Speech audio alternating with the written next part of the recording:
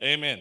There's a scripture that Pastor previously alluded to, and I want us to turn to Genesis chapter 2 from verse 7 to 8, and then again verse 15. Okay, and I'll read. And the Lord God formed man of the dust of the ground and breathed into his nostrils the breath of life. And man became a living soul. Verse 8. And the Lord God planted a garden eastward in Eden. And there he put the man whom he had formed. And then verse 15, just the last part will say, the reason why God put the man in the garden was to dress it and to keep it. Remember that God formed this man out of the dust of the ground and breathed into his nostrils. He became a living being. And then the Lord God planted the garden eastward in Eden. And then God took this man and he put this man in the garden. For what purpose? To dress it and to keep it. Amen. The story of Adam and Eve in the garden, for me, how I would like to see it is more of a parable. Parable meaning whatever happened there, it's a parallel in life. Whatever happened in the Garden of Eden with Adam and Eve is still happening today. It's happening basically within our own lives. Once we understand why God has put us in this garden, or why God has purpose for man to be in the garden, to tend and keep it, that will basically help us to understand our state of being that we're currently in. And once we understand that, how to bring the kingdom of God in this life, how to manifest it. Adam and Eve in the garden, that story or that parable basically is what's happening to our lives currently. That was a blueprint. Whatever happened in the Bible is the fact of what happened in the garden. God has put or planted the garden, and he put the man in the garden to tend and to keep it. That whole process runs throughout the Bible. You can read whatever book in the Bible, it will reflect there as well. Until we get to the book of Revelation, and there we will find basically what the whole purpose is for. If we check the book of Genesis, it starts off with the man in the garden and the blessedness of the garden, and then ends off with the man in a coffin. That's the last scripture. In Genesis 50, I think verse 26, Joseph in a coffin. But then if you take the whole Bible, the Bible starts off obviously also with the man in the garden, and then it ends off with the man as the habitation of God on the throne. You are the temple of the Holy Spirit. Amen. So we started off in the garden to tend and keep, and then God basically elevates, and this is his whole plan, so that at the end of all ages, you need to be consumed with God, filling all in all. Hallelujah. You know what? The garden of God is not the physical place that we can allocate on this earth or even on any other planet. The garden of God is basically your state of being. You know, your state that you find yourself in today, there is a higher state to live from. The state of being that man was, as being like the firstborn or brought from the hand of God and placed, it represents man in the presence of God. So the garden of God equals the kingdom of heaven on earth. When we speak about the Garden of Eden or the Garden of God, we talk about your state of being when you were first created out of the hand of God. And that state of being was the kingdom of heaven on earth. It's not the kingdom of heaven somewhere, the kingdom of heaven on earth. We are made of the dust of the earth. So when the Bible speaks of the earth, as Sumi also alluded to, you're talking about the physical body. So the garden of God is basically the kingdom or the rulership of God in the earth. However, we also need to know the garden also represents a man. Amen. The garden is a state of being. However, the garden also represents man. In actual fact, on the one hand, where man was the garden, and on the other hand, man was in the garden. Does it make sense? So man was the garden, and man is also in the garden. So you are a garden within a garden. Let's go to Isaiah 51 verse 3. It states, "For the Lord shall comfort Zion. He will comfort all her waste places, and he will make a wilderness like Eden, and a desert like the garden of the Lord. Joy and gladness shall be found therein, thanksgiving and a voice of melody." We can't say that the apples will be singing, or that grapes, they must show forth gladness. Can grapes show forth gladness? Can oranges shout for joy?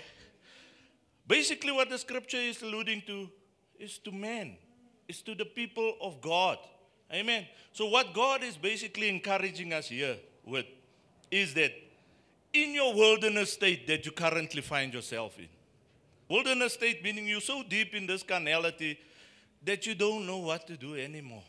It's like, is this life still worth living? This is what the pressures of carnality is doing to you. Amen. So in this state of wilderness, there's no joy, there's no peace, there's no life. Amen.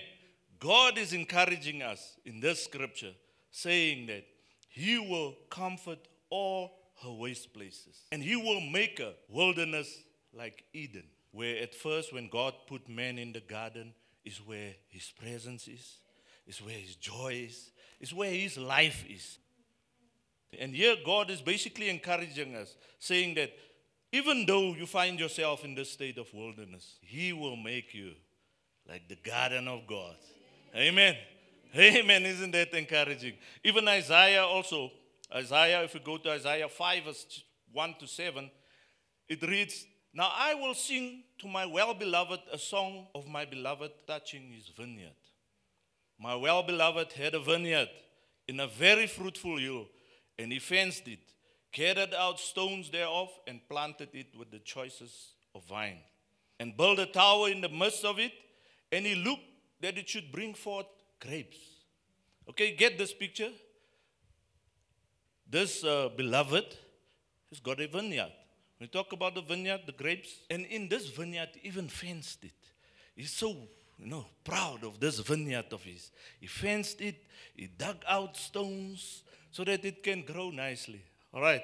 And then carrying on, he says, he looked that it should bring forth grapes. That was his purpose. And then it brought forth wild grapes.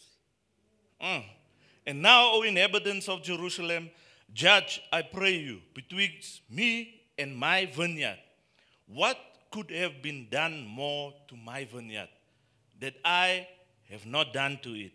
And now go to, I will tell you what I will do to my vineyard.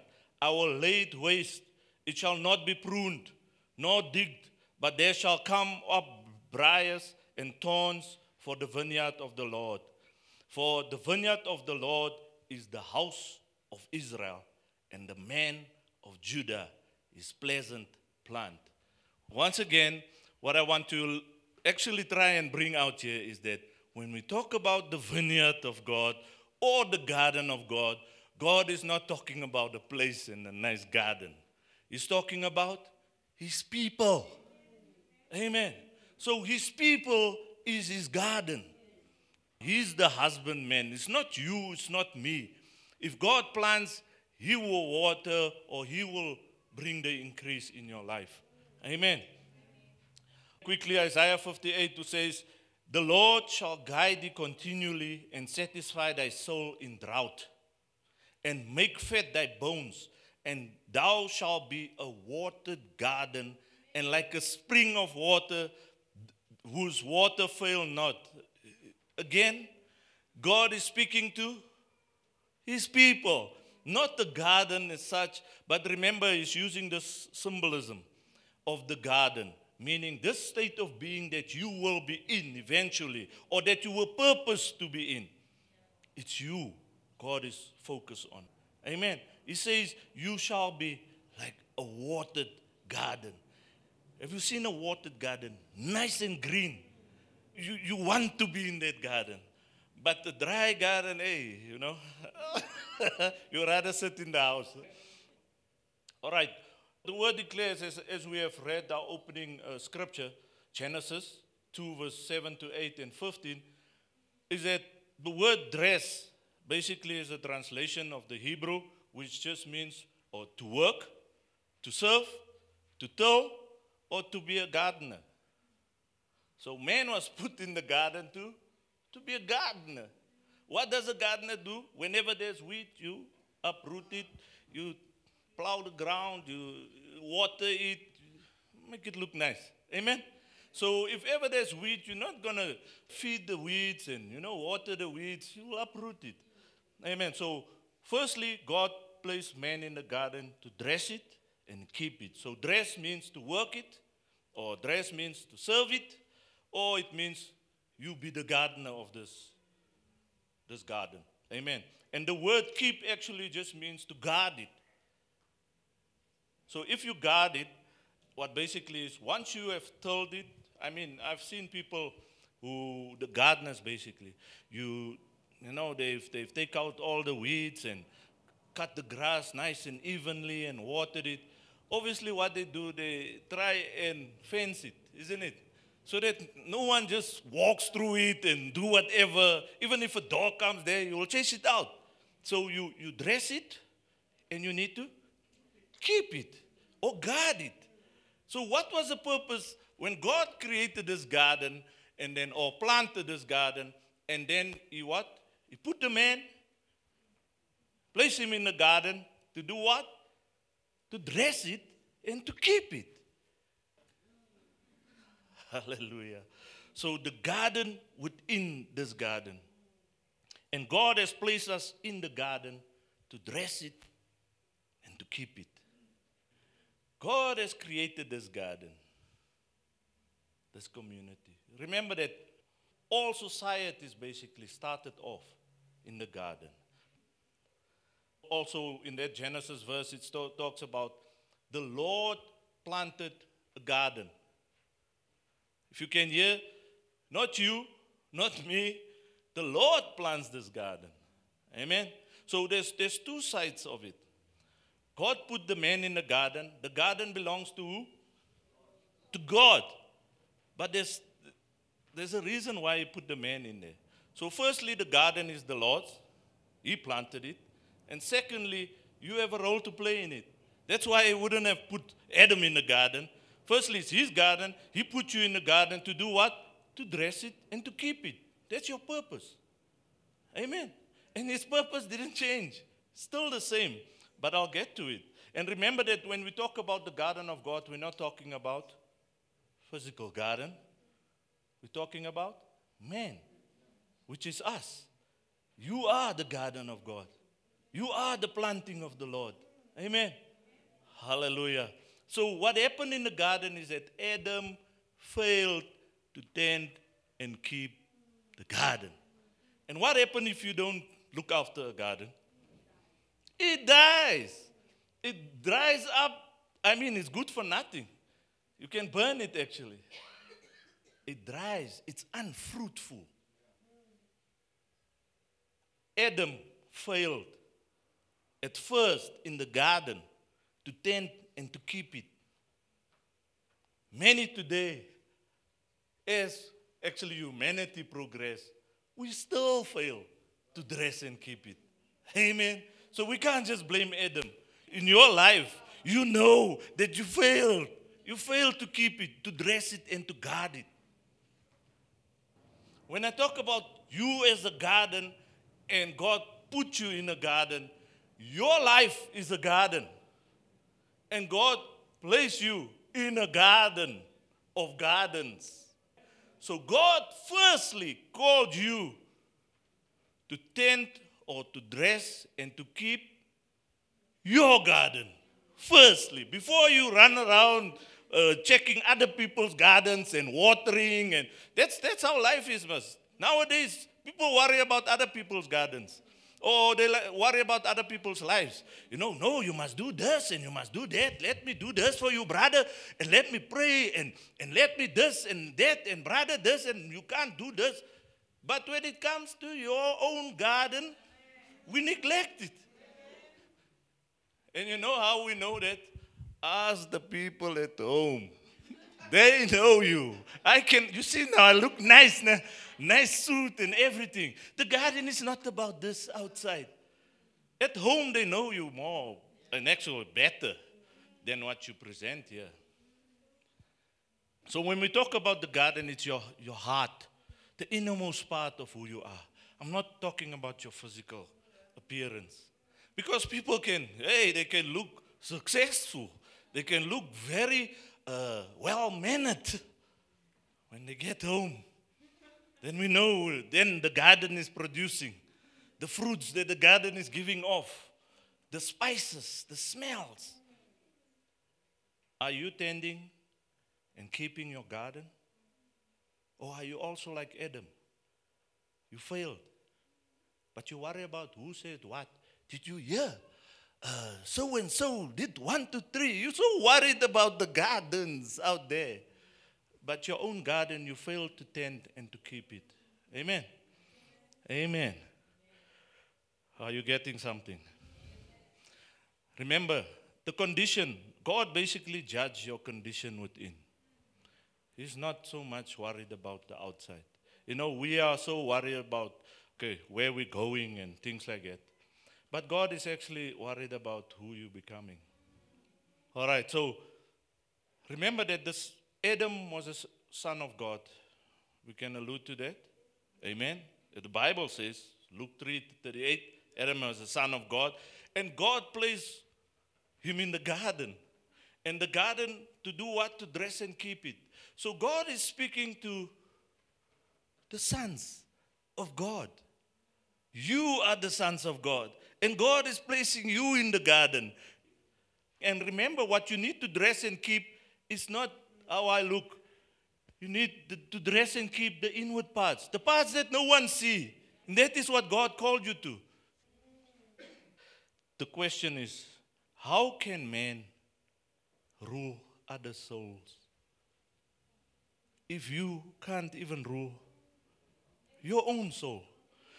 Proverbs 16:32 says that he that ruleth his spirit is better than he that taketh a city.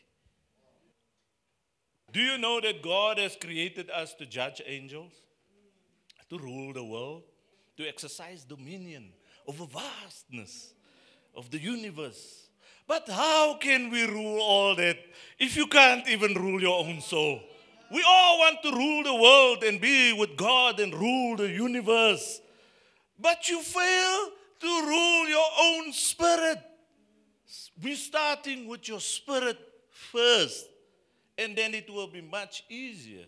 Because you know how it will be. If you know how to tend your garden, you know what chemicals to use or what fertilizers, your grass is always a certain level. Won't it be easier if someone come and ask for help for their garden? Because it will be a matter of not you knowing, having a revelation of the garden. It will be you becoming that garden. It will come naturally. Amen. Not to impress whoever. I'm responsible for my garden firstly. And God will look at you being faithful, dressing and keeping your garden. Then He will put you over many to assist with the other gardens. Not to be ruler in the sense that, with the stick and you will. No, in love and to grow it. To get the love and the patience and the joy out of the people. Amen. There's a scripture, I think it's 1 Timothy 3 verse 5, that talks about if a man, you don't know how to rule your own house, how shall he take care of the church of God? Amen. We want to bless everyone, pray for everyone. You must the Mr. Anointed. But get home. Then we see who's anointed at home. Then you slap your children around, you speak to your wife like you want to, because we're not there to see. But God is looking. You allowing those things in your garden. Amen. There's a scripture also that says that a good tree can't bear bad fruit. And a bad tree, if you tend your garden and your fruits are nice, this is what will come out. This is all that you can offer. So we need to learn to rule our own spirits. Amen. So now the question is, or the problem is, it's not easy, isn't it? To rule your own spirit. But you know what you need to require to rule your own spirit? You need the Spirit of God. Because remember, if I talk about ruling your spirit, you know, the restlessness in us, we're always defensive. You know, your quick reactions. When someone says this, you're ready to attack. You know, the frustrations and the anger you've got, the worries, the fears. Those are the things you need to dress and keep. Those things doesn't belong in your garden. So we need to uproot those.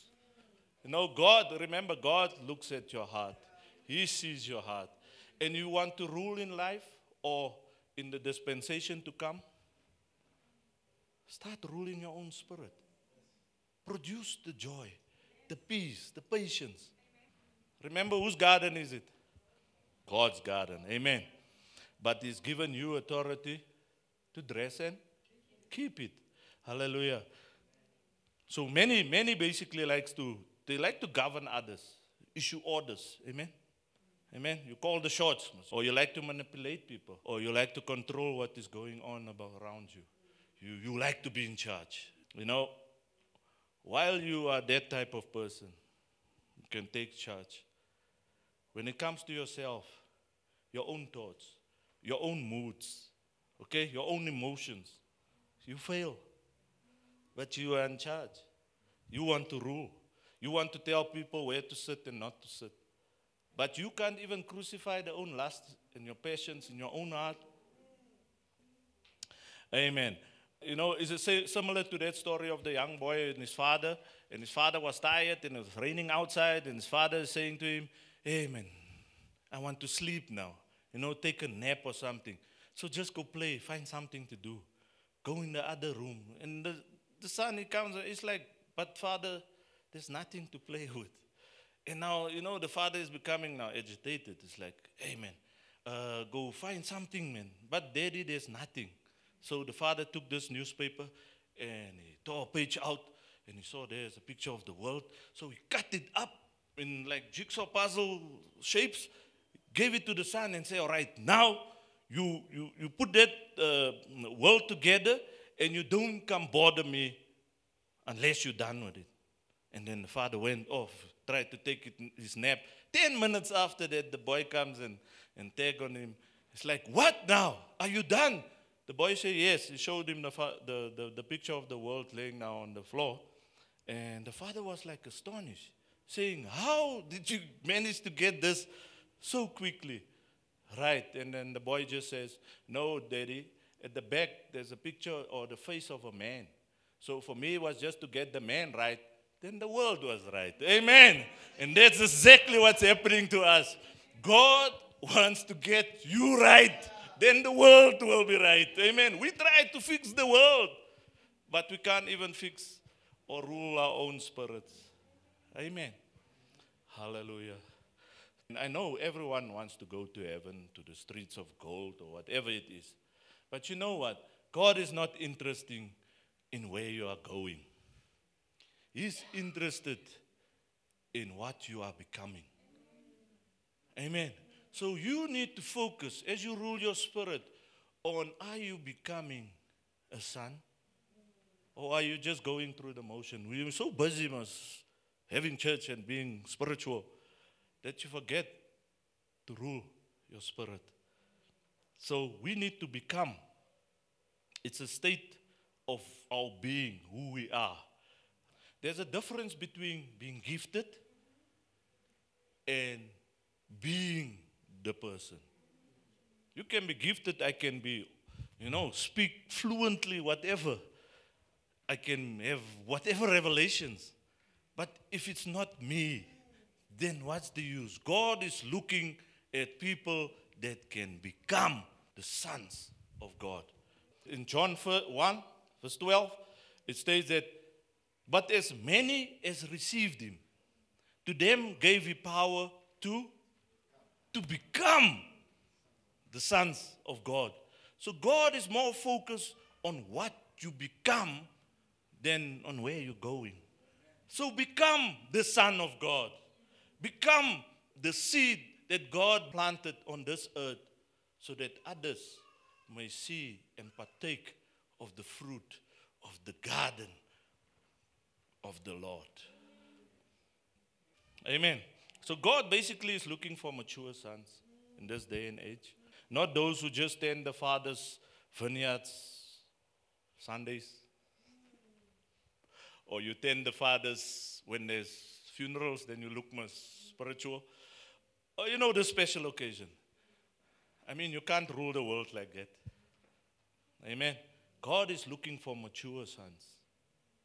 If you went through something that you overcame, how much better if someone goes through it for you just to, you don't have to say a lot because you know what to do.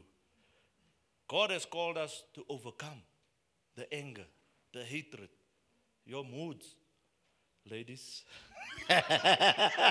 I'm joking. Amen. Amen. I'm watching it. Amen. So when we talk about the garden of God and the vineyard, it's 100% the same. We're referring to the same thing. So if God talks about these vineyards, working in the vineyard, he's talking about the garden. He's talking about you and me. So don't see it as the gardens out there. It is the garden of God that is placed within his garden, which is the sons. Amen. And it is a watered garden. Hallelujah. Okay, now I quickly want to go to this parable. We heard about the parable of the sower. That's actually the first parable that Jesus used to demonstrate the kingdom of God. Okay? When we were speaking about the kingdom. But we take that, the sower, the parable as the sower and the seed. All right, let's see what we can do. You remember, when it comes to a parable, it's a parallel what's happening. But God, basically, when it started with this parable of the sower, the disciples actually questioned him and asked him. That was the time he started to speak in parables. And they were like, why are you speaking in parables? Why can't you just say it as it is? But listen to this. If you go to Matthew chapter 13, verse 11 to 13, Jesus says, unto you it is given to know the mysteries of the kingdom of heaven, but to them it is not given. So whosoever had, to him will be given, and he shall have an abundance. But whoever had not, from him shall be taken away even that which he had. Therefore speak I to them in parables, because seeing they see not, and hearing they hear not, and neither do they understand. Reason why we're talking about the garden or the kingdom of God within. Because they see what they want to see. Hence, Jesus is starting to speak in parables because he's speaking to the sons, knowing that this is spiritual matters. Whatever I'm saying here, they will look at it from a carnal viewpoint. They will see, you say sower, so I'm seeing a sower and sowing and seed and ground. But God is trying, what did he say? He wants to allude to the mysteries of the kingdom of heaven. So what was the first mystery that he reveals about the kingdom? Parable of the sower. Matthew 13 verse 3 to 9. 3 it says, and he spake many things unto them in parables, saying, behold, a sower went forth to sow. And when he sowed, some seeds fell by the wayside, and the fowls came and devoured them up. Some fell upon stony places where they had not much earth, and forthwith they sprang up, because they had no deepness of earth. And when the sun was up, they were scorched, and because they had no root, they withered away. And some fell among thorns, and the thorns sprung up and choked them. but others fell into good ground and brought forth fruit. Some 100-fold, some 60, and some 30-fold. Who had ears to hear, let him hear. Amen. If you can go back to the verse 3. The first mystery, basically in this parable, that Jesus wants to make known is that men are sown as the material in the kingdom of God. Not seeds. Remember, we have this tendency when it says the parable of the sower and the seeds. It's actually misleading. Because Jesus is giving us the first mystery, which is men are sown. Verse 4, where he says, but the sower went forth to sow, and he sowed seed. This word seeds, if you have your Bibles, you will see it's in italics. And whatever is in italics means they have put it there. It wasn't there. All right, so that verse should have read, behold, the sower went forth to sow, and as he sowed, some fell by the wayside.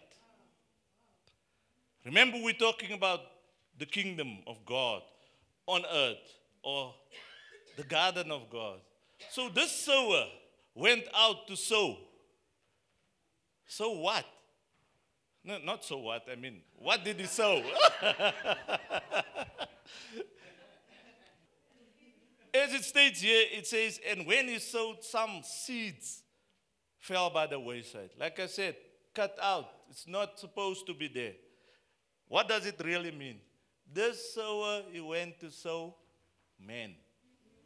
Let's hear what is Jesus' interpretation. Matthew 13, verse 18 to 19, it says, hear ye therefore the parable of the sower. When anyone heareth the word of the kingdom and understandeth it not, then cometh the wicked one and catches away that which was sown in his heart. This is he which receives seed by the wayside. There we see seeds again. But once we get to the translations, it means that portion, he which receives seed, is in actually fact he that was sown. King James says seeds. In West translation it says, while everyone is listening and not comprehending the word of the kingdom, there comes a pernicious one and snatches away that which was sown in his heart. This man is he who was sown as seed. You see what he's talking about? You are the seed. God is sowing men. This is the first mystery of the parable of the sower. A sower went out to sow. What did he sow? Men. Another translation says, Rotterdam, when anyone hear the word of the kingdom and understandeth it not, the wicked one cometh and catcheth up that which had been sown in his heart. This is he by the pathway sown. Another translation, Moffat says, when anyone hears the word of the realm and does not understand it, the evil one comes and snatches away that has been sown in his heart. That is the man who is sown on the road. So the first mystery about the kingdom of heaven is that God sows man. So the whole earth basically has been sown with men of various kinds. God sowed firstly humanity, then he sowed a nation, and then he sowed a son. Let's first go to the humanity part. Acts chapter 17, verse 24 and 26. God had made the world and all things therein, and had made of one. Of who? One man, which was Adam. Amen. All nations of men, for to dwell on all the face of the whole earth. See, God sown Adam, and humanity was there.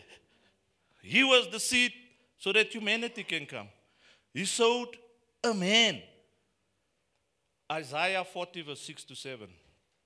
It says, all flesh is grass, and all the goodliness thereof, as the flower of the field, the grass withered, the flower faded, because the Spirit of the Lord bloweth upon it.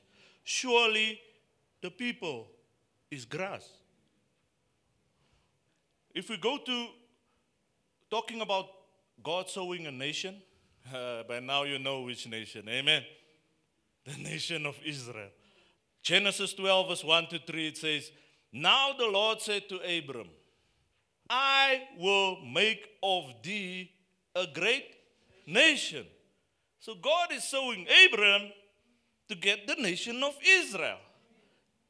Okay, Isaiah 44 verse 1, 3, 4, we're still focusing on the nation. It says, Yet now hear, O Jacob my servant, and Israel whom I have chosen. I will pour my spirit upon thy seed, and my blessings upon thy offering, and they shall spring up among the grass. Talking about humanity.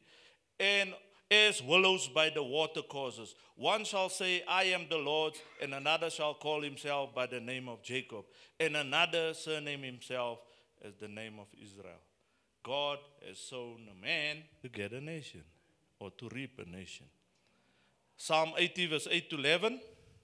Thou hast brought a vine out of Egypt. Thou hast cast out the heathen and planted it. See, God is using these terms of agriculture, but he's speaking to, or is alluding to man. When he says like, you brought a vine out of Egypt, it's not like he was getting some grapes, grapevine and take it from Egypt. All right? Thou hast cast out the heathen and planted it, and this caused it to take deep root, and it filled the land. Amen. Now we focus on his son. Remember, God sowed humanity, he sowed nation, and then he sowed his son. Okay, Galatians 4 verse 4 says, But when the fullness of time was come, God sent forth his son. Isaiah 53, 2 to 3 says, For he, referring to his son, shall grow up before him as a tender plant, and as a root out of the dry ground. Isaiah 53 verse 2 to 3. He is despised and rejected of men, a man of sorrows and acquainted with grief. John 15, verse 1, 5 and 8 says, I am the true vine, and my Father is the husbandman. A husbandman is the gardener. All right? I am the vine, and you are the branches. Talking about God has sown his son. I am the vine, you are the branches, meaning you will come forth out of me. Hallelujah. Galatians 2:20, I am crucified with Christ. Nevertheless, I live. Yet not I, but Christ lives in me. The Son, the seed of the Son, living in me, producing. Okay, Galatians 4:19 says, My little children of whom I travail in birth again, until Christ be formed in you. The good seed is us, is basically Jesus Christ. He is the good seed, and he was sown. And a whole new creation shall arise from out of this new man, which is Jesus. Amen. So man was sown previously, but this man is the good ground in which you will be sown. Amen. And once this good ground it produced 100-fold, 60, and 30. As it says that he might be the firstborn among many brethren. People of God, the first mystery in the kingdom, God is sowing men. Amen. So when God talks about sowing, if there's a problem, if they need shade in a certain area, you plant a certain type of tree. So God is planting you on this earth so that the kingdom of God can be revealed and manifested. God is planting. The planting that is happening in this life is not us. Meaning, I'm not planting. God is planting a garden. Remember, God is in charge of everything.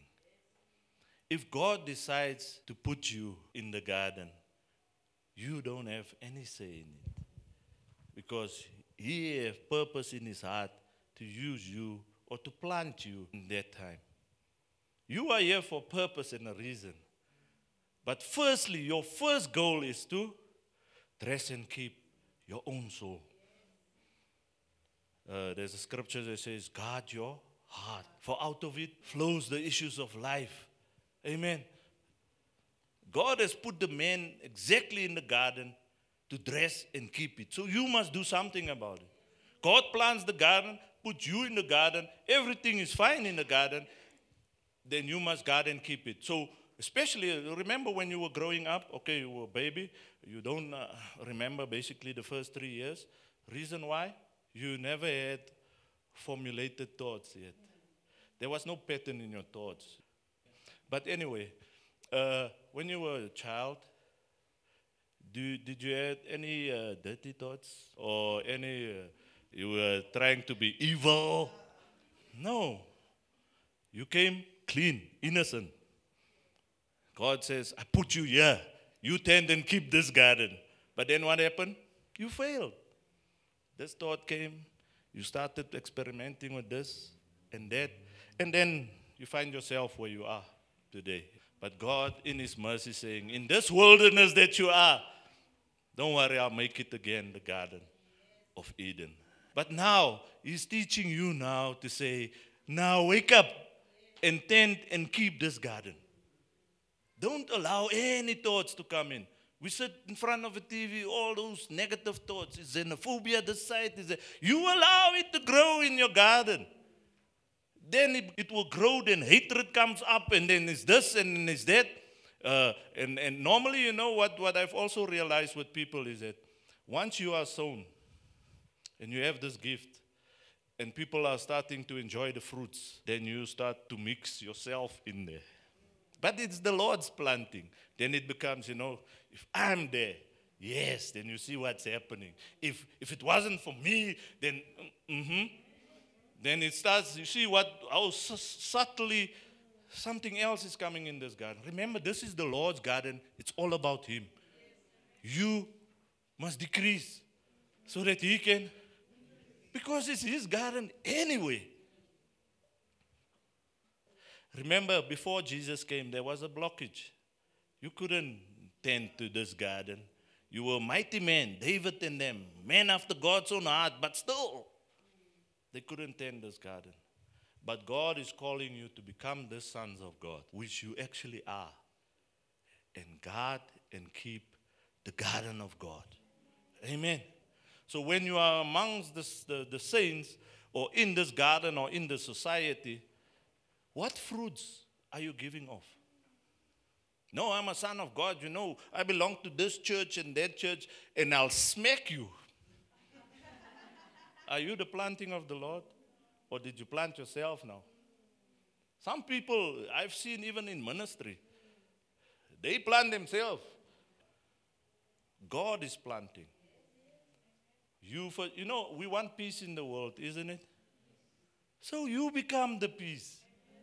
We can pray for the peace, but you become this peace. Because God has planted you on this earth exactly to resolve these things. So be connected to your source, which is the vine, which is Jesus. Amen. In closing, Songs of Solomon. The Shulamite said it so well. Songs of Solomon, chapter 1, verse 6. They made me keeper of the vineyards, but my own vineyard I have not kept. You want to be keeper of the vineyards, but you neglect your own vineyard. There's a scripture of the vines.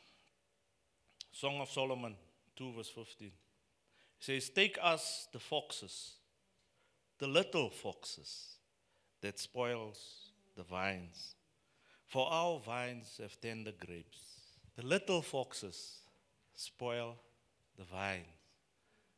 And these little foxes we tend to neglect. I'm talking about those insignificant thoughts, those rudeness. It's like, no, man, I grew up with this, so it's nothing actually. It's those little foxes that will rob you of the life of God in you and your destiny. If you're going to neglect it, in actual fact, what happens normally with the small or the little foxes, in a vineyard when they dress it, okay, they cut or prune it, they cut the branches, it falls on the floor. So obviously they don't remove it, so it lays there. Then the foxes come and they put their little foxes under the branches to be safe. And then these little foxes, they start to nibble on the vine and they eat the bark and it ruins the sap actually of the whole. And then eventually the whole vineyard becomes dry. It's ruined. And that is, don't neglect the little foxes. No, I'm like that. I mean, this is who I am. Okay, leave the little foxes. You will see your growth in God, it will be destroyed. You are the keeper of your garden. So remove the little foxes. Amen. And what does the big ones do? Oh, they eat the grapes. Little foxes grow up, destroy the fruit. So if you're not going to guard this garden or remove the small foxes, they will grow up and destroy even the fruit that you got, that you produce, the joy, the peace, the patience, the love. They will destroy that or eat it up. And then tomorrow, you are wasted. You dry. That's why you wonder in your spiritual life, why is it up and down? You don't guard and keep your garden. That's what it's about. And God didn't give the responsibility to the pastor. He is there to water whatever is so dry, you understand? Because sometimes people can be dry, seriously. And I'm talking, they don't even smile. I know dryness, you can be dry. Meaning there's not even a joy in you. Or there's not even love within you. Or even kindness. Nothing. You dry. And then you say, no, I'm belonging to that church, the fire of God. Yeah, the fire will burn up all that dryness. Amen. So really, people, just be very, very careful of the young foxes. The habits, that words you normally speak. Yeah, just a saying, okay. Tomorrow, yeah.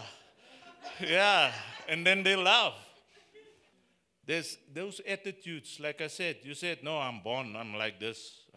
Can't say, okay, it's fine. We'll see how far. There's emotions.